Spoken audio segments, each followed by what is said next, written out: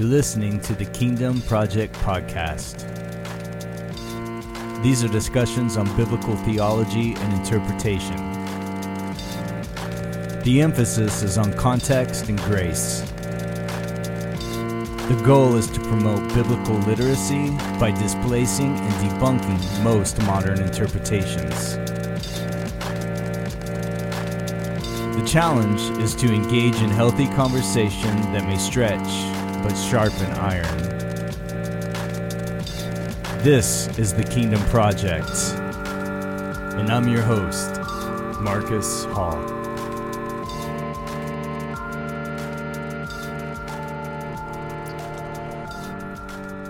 Hey, what's going on, everybody? Welcome to a new episode.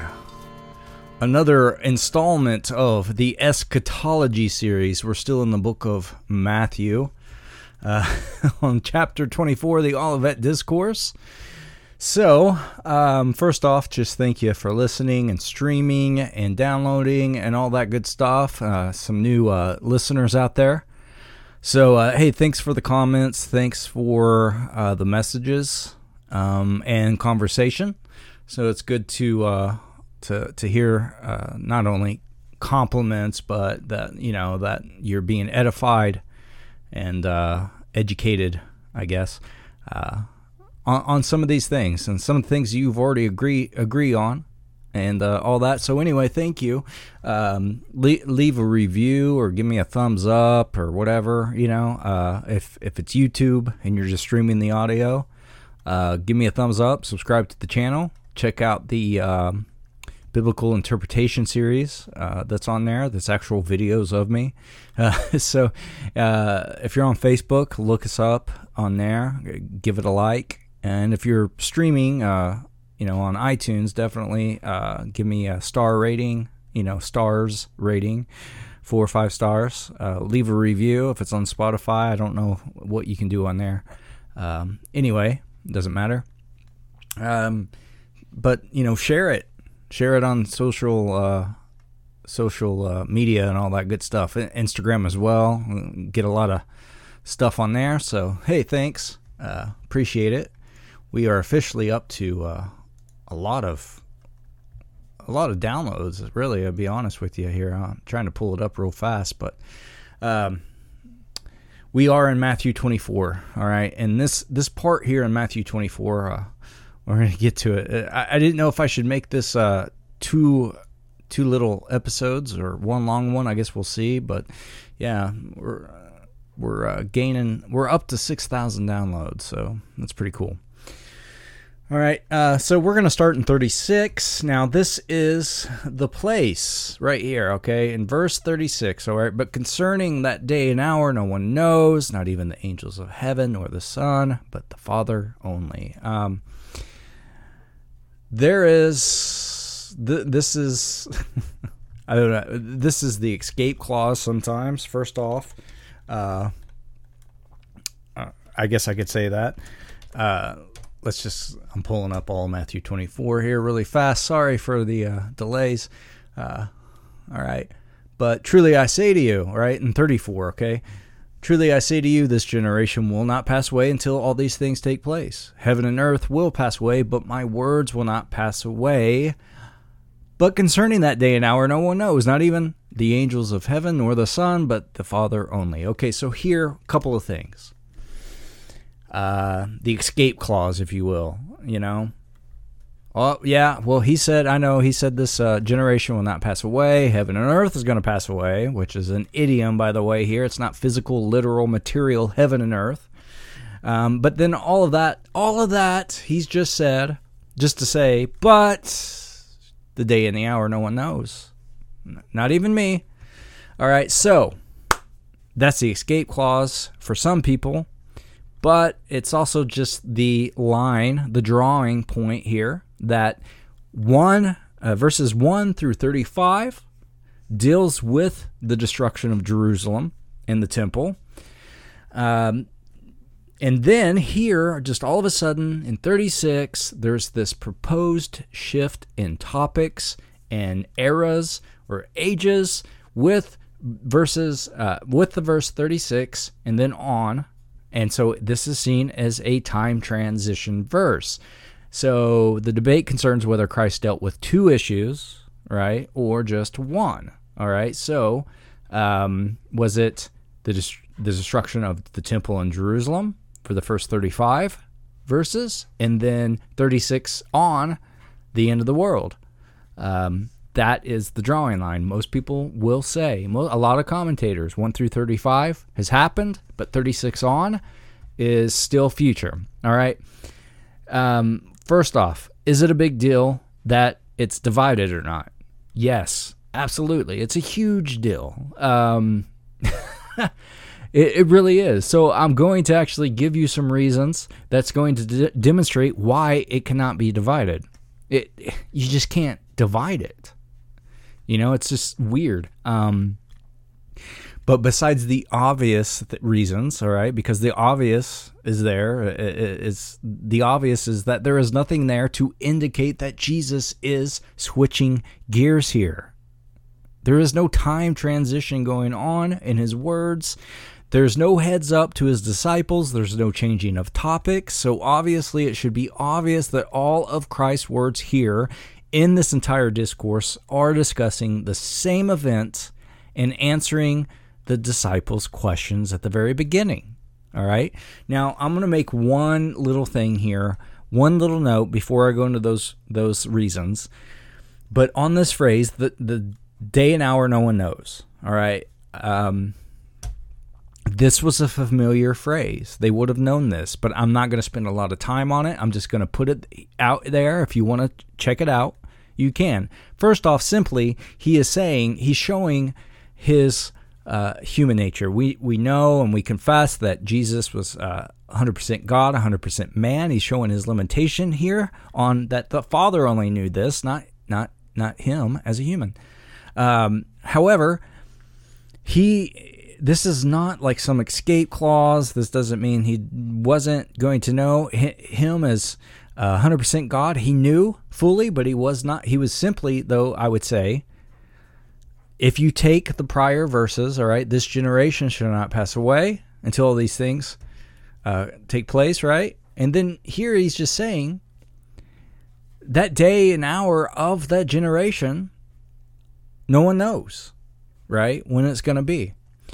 But that phrase, the day and hour no one knows, okay, is from the Jews and their calendar, the appointed times and seasons for the feasts, and they had to go by the moon and what was going on. The calendar had to be set by that, by which was in the sky that God had put for those reasons. There's really no point for that stuff now. We're not to be judged according to holding these things, these appointments, or these feasts, or even the Sabbath, Paul says in Colossians. But the point is then they would have two witnesses that they would send out to watch the changing of the moon and what was going on here so they could know when they could change the month. They didn't have anything pinned down that was certain like we do today. On all of this stuff, like with the equinox and things like that, a half a moon, a quarter moon, a full moon. All right. So they were waiting for the changing of the month, and they had learned that you could go by the moon, so they would send out two witnesses. And so when they're talking about appointed times and the feasts and all these things that are to take place, and the Sabbath, or the high ones, the more important ones, I guess, if you want to say that. As far as the day and the hour of the changing of seasons and months, the day and hour no one knew. They depended on two witnesses that would go out and then report it back to the Sanhedrin, and then that's when they would know they could start the calendar month over again. So, concerning that day and hour, no one knows. You're going to have to pay attention, all right? That's what he's saying.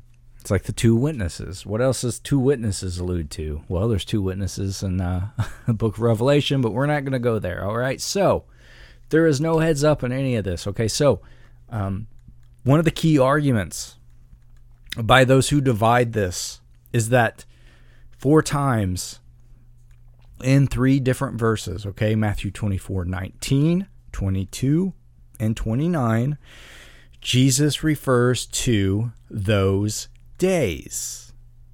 And then we're told in verse 36, we have a direct contrast when Jesus says, but of that day and hour, no one knows, right? So you have those days versus that day, okay? So some will say verse 36 starts with the word but, so this suggests a contrast. And before verse 34, though, Jesus uses the plural word days to refer to his major subject. After verse 34, he speaks of the singular that day. So there's people who have emphasized these distinctions, all right? That the expression that day and hour gives this immediate evidence of a change of subject matter. Kenneth Gentry said that we should notice the pre-transition emphasis on plural days in contrast to the focus on the singular day afterwards.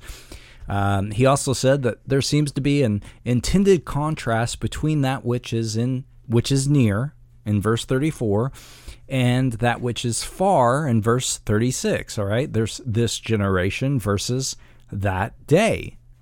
So it would seem appropriate for Jesus to have spoken of this day rather than that day if he had meant it to refer to the time of this generation. Okay, fair enough, that makes sense, but I think that the word that versus some of this is sometimes not a great argument. Now, this generation definitely does refer to the present generation that Jesus was addressing. So if it was a future one, he would have said that generation.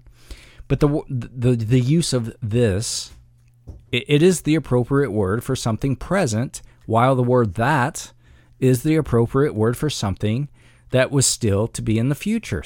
But to them, reading it in context while he is answering them, that day was still future to them. It just makes sense, right?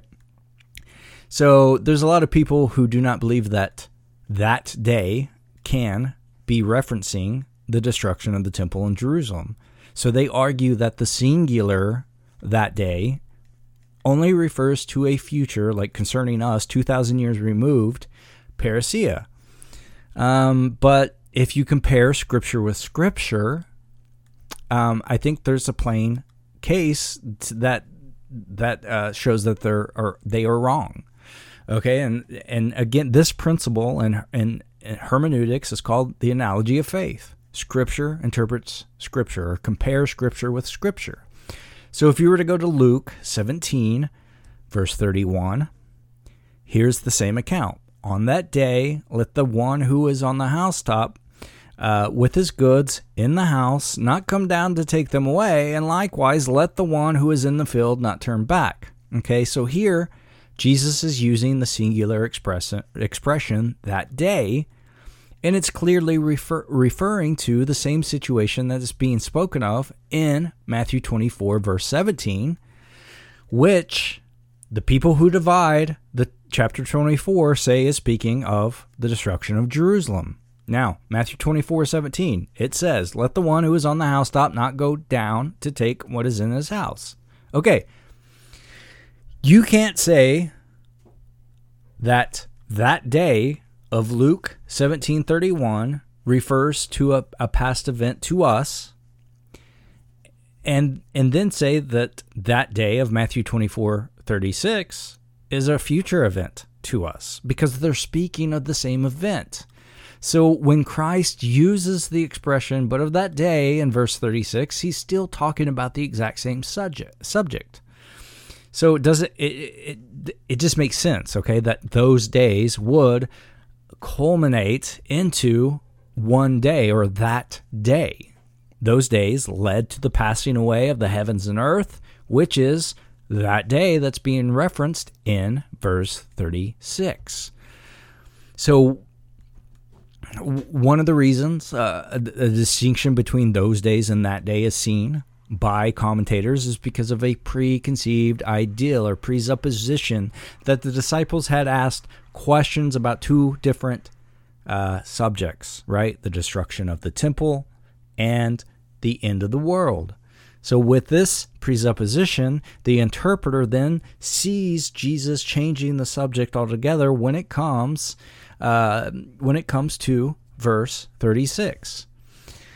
So we have to ask, where is the contextual evidence that the disciples had any other thing in mind than that parousia, that coming or the end of the age that's just been mentioned by Jesus, right? Which is his coming to destroy the temple and Jerusalem within that generation.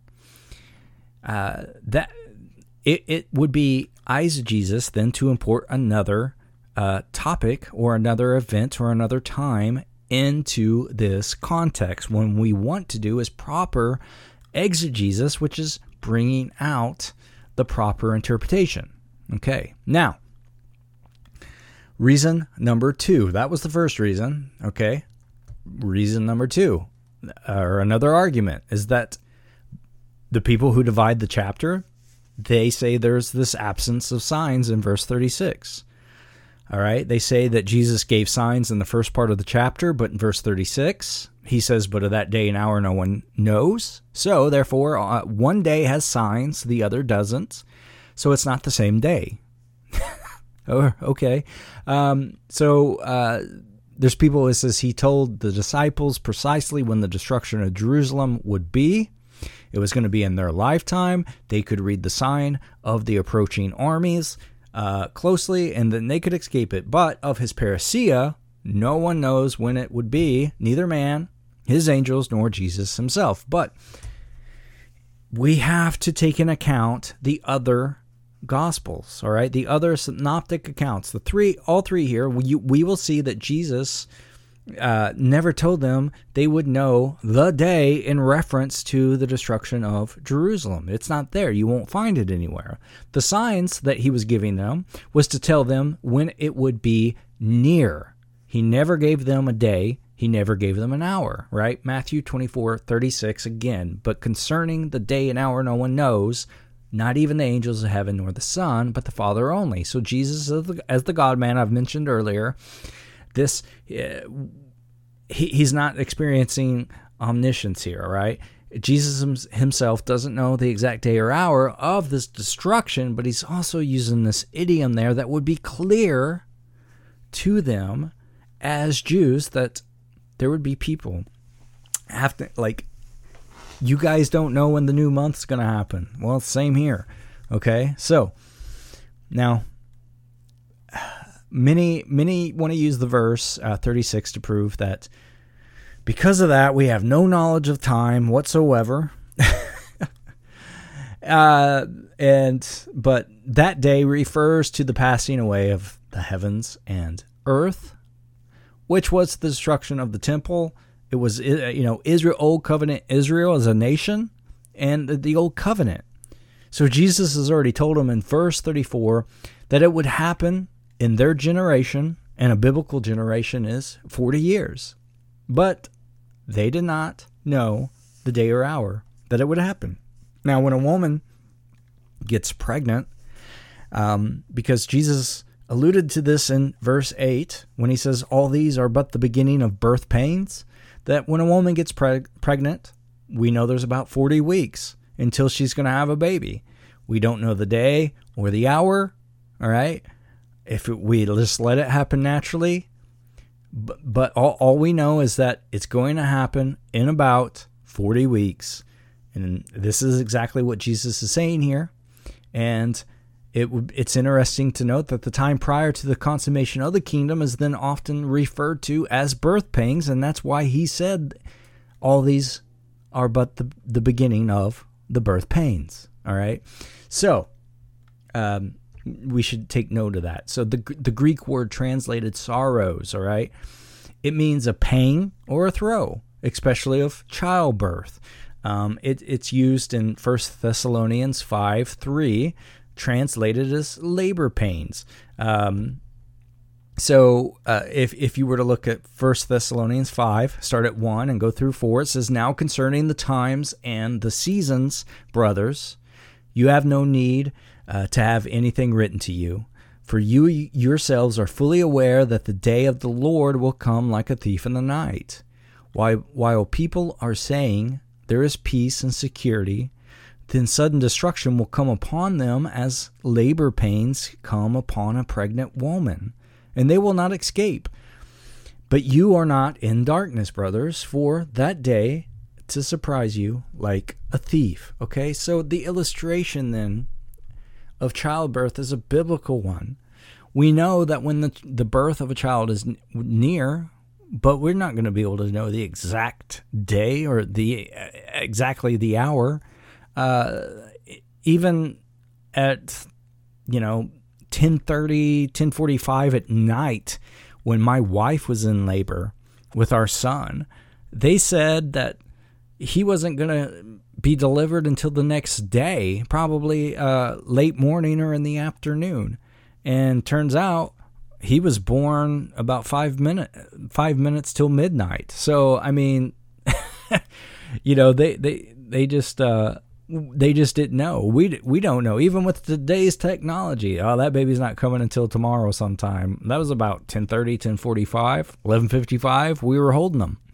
All right. So now, third reason, it's been said that it's the use of the word "but" that shows this changing of subject matter. Okay, but no, the word "but's" just used as all these just grammar types of things and all that. So I'm not even going to spend time on it, except to say that if you were to look it up in Greek here, that at what's being used at the beginning of the verse is used 8 different times in Matthew 24. All right, 6, 8, 13, 20, 32, 36, 43, and 48. So that would mean there would be 8 subject changes within the entire discourse there, at least 1 through 48. So that's just not a good argument at all. So we should be able to clearly prove then that verse 36 is not a transition verse. It should not be divided at all by just by noticing Matthew's use of the Greek words for coming. All right, parousia is used 4 times in Matthew 24, 2 times before verse 36, 2 times after it. All right, he uses it in Matthew 24:3, and in verse 27, and then 37, and then in 39. Okay, now, so not only is parousia used on both sides, before and after 36, but there's also another Greek word which is translated coming, which is erchomai. I believe that's how you pronounce it. But this happens in verse 30 and then in verse 42, and it's also used in verses 44, 46, and 50. All right, so some commentators apply all 3 of the 3 coming passages before verse 36 to the destruction in 70 AD, and then they say the exact same words used after 36 are future. All right, so is there 2 events being discussed in this passage? Does Jesus use the exact same words to speak of 2 totally different events in the same discourse? No. With no indication at all? No, it's just not there. Okay. So those are the 4 main reasons why the chapter cannot be divided. But I think, again, going back to Scripture, interpreting Scripture or comparing Scripture with Scripture, we should see that the main reason is that should be in the Scriptures in Luke 17. Okay, so we know that Mark 13 and Luke 21 are parallels of the discourse. However, in Luke 17, it has some of the same words of Jesus from the Olivet Discourse when it comes to concerning or describing the coming of the kingdom. All right, so this is in the same words, as I said, in the parallel account of Luke, all right, that all these same signs and symbols are being applied to the question asked by the Pharisees as to when the kingdom would come.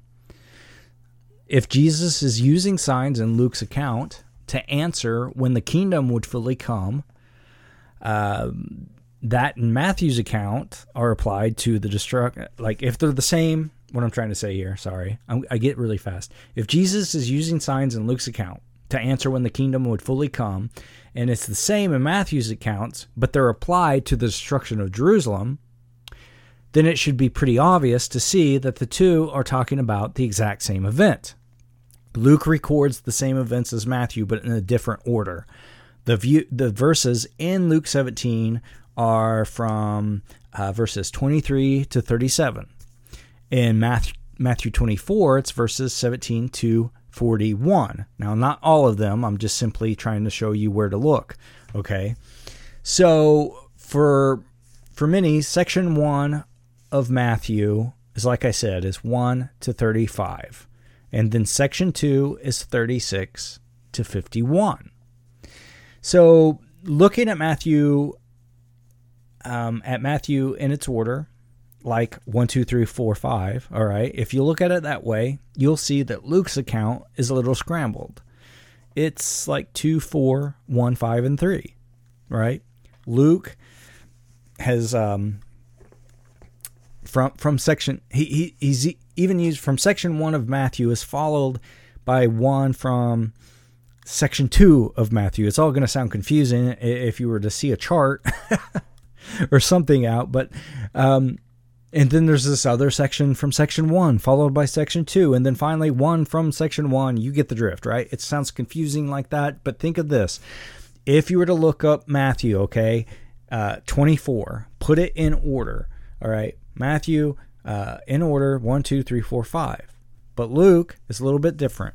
All right, take those sections, 1, 2, 3, 4, 5, compare it with Luke, and you're going to get 2, 4, 1, 5, and 3. My point is, with Matthew 20, if Matthew 24 really deals with two separate, different events like that happen thousands of years apart, then Luke made a mistake because he mixes Matthew's events up and makes them all happen at one time. So the way I see it is you have one of two choices. You can either say that Luke is wrong, and then by doing so you deny the inspiration of Scripture, or you come to the conclusion that Matthew 24 all speaks of one event.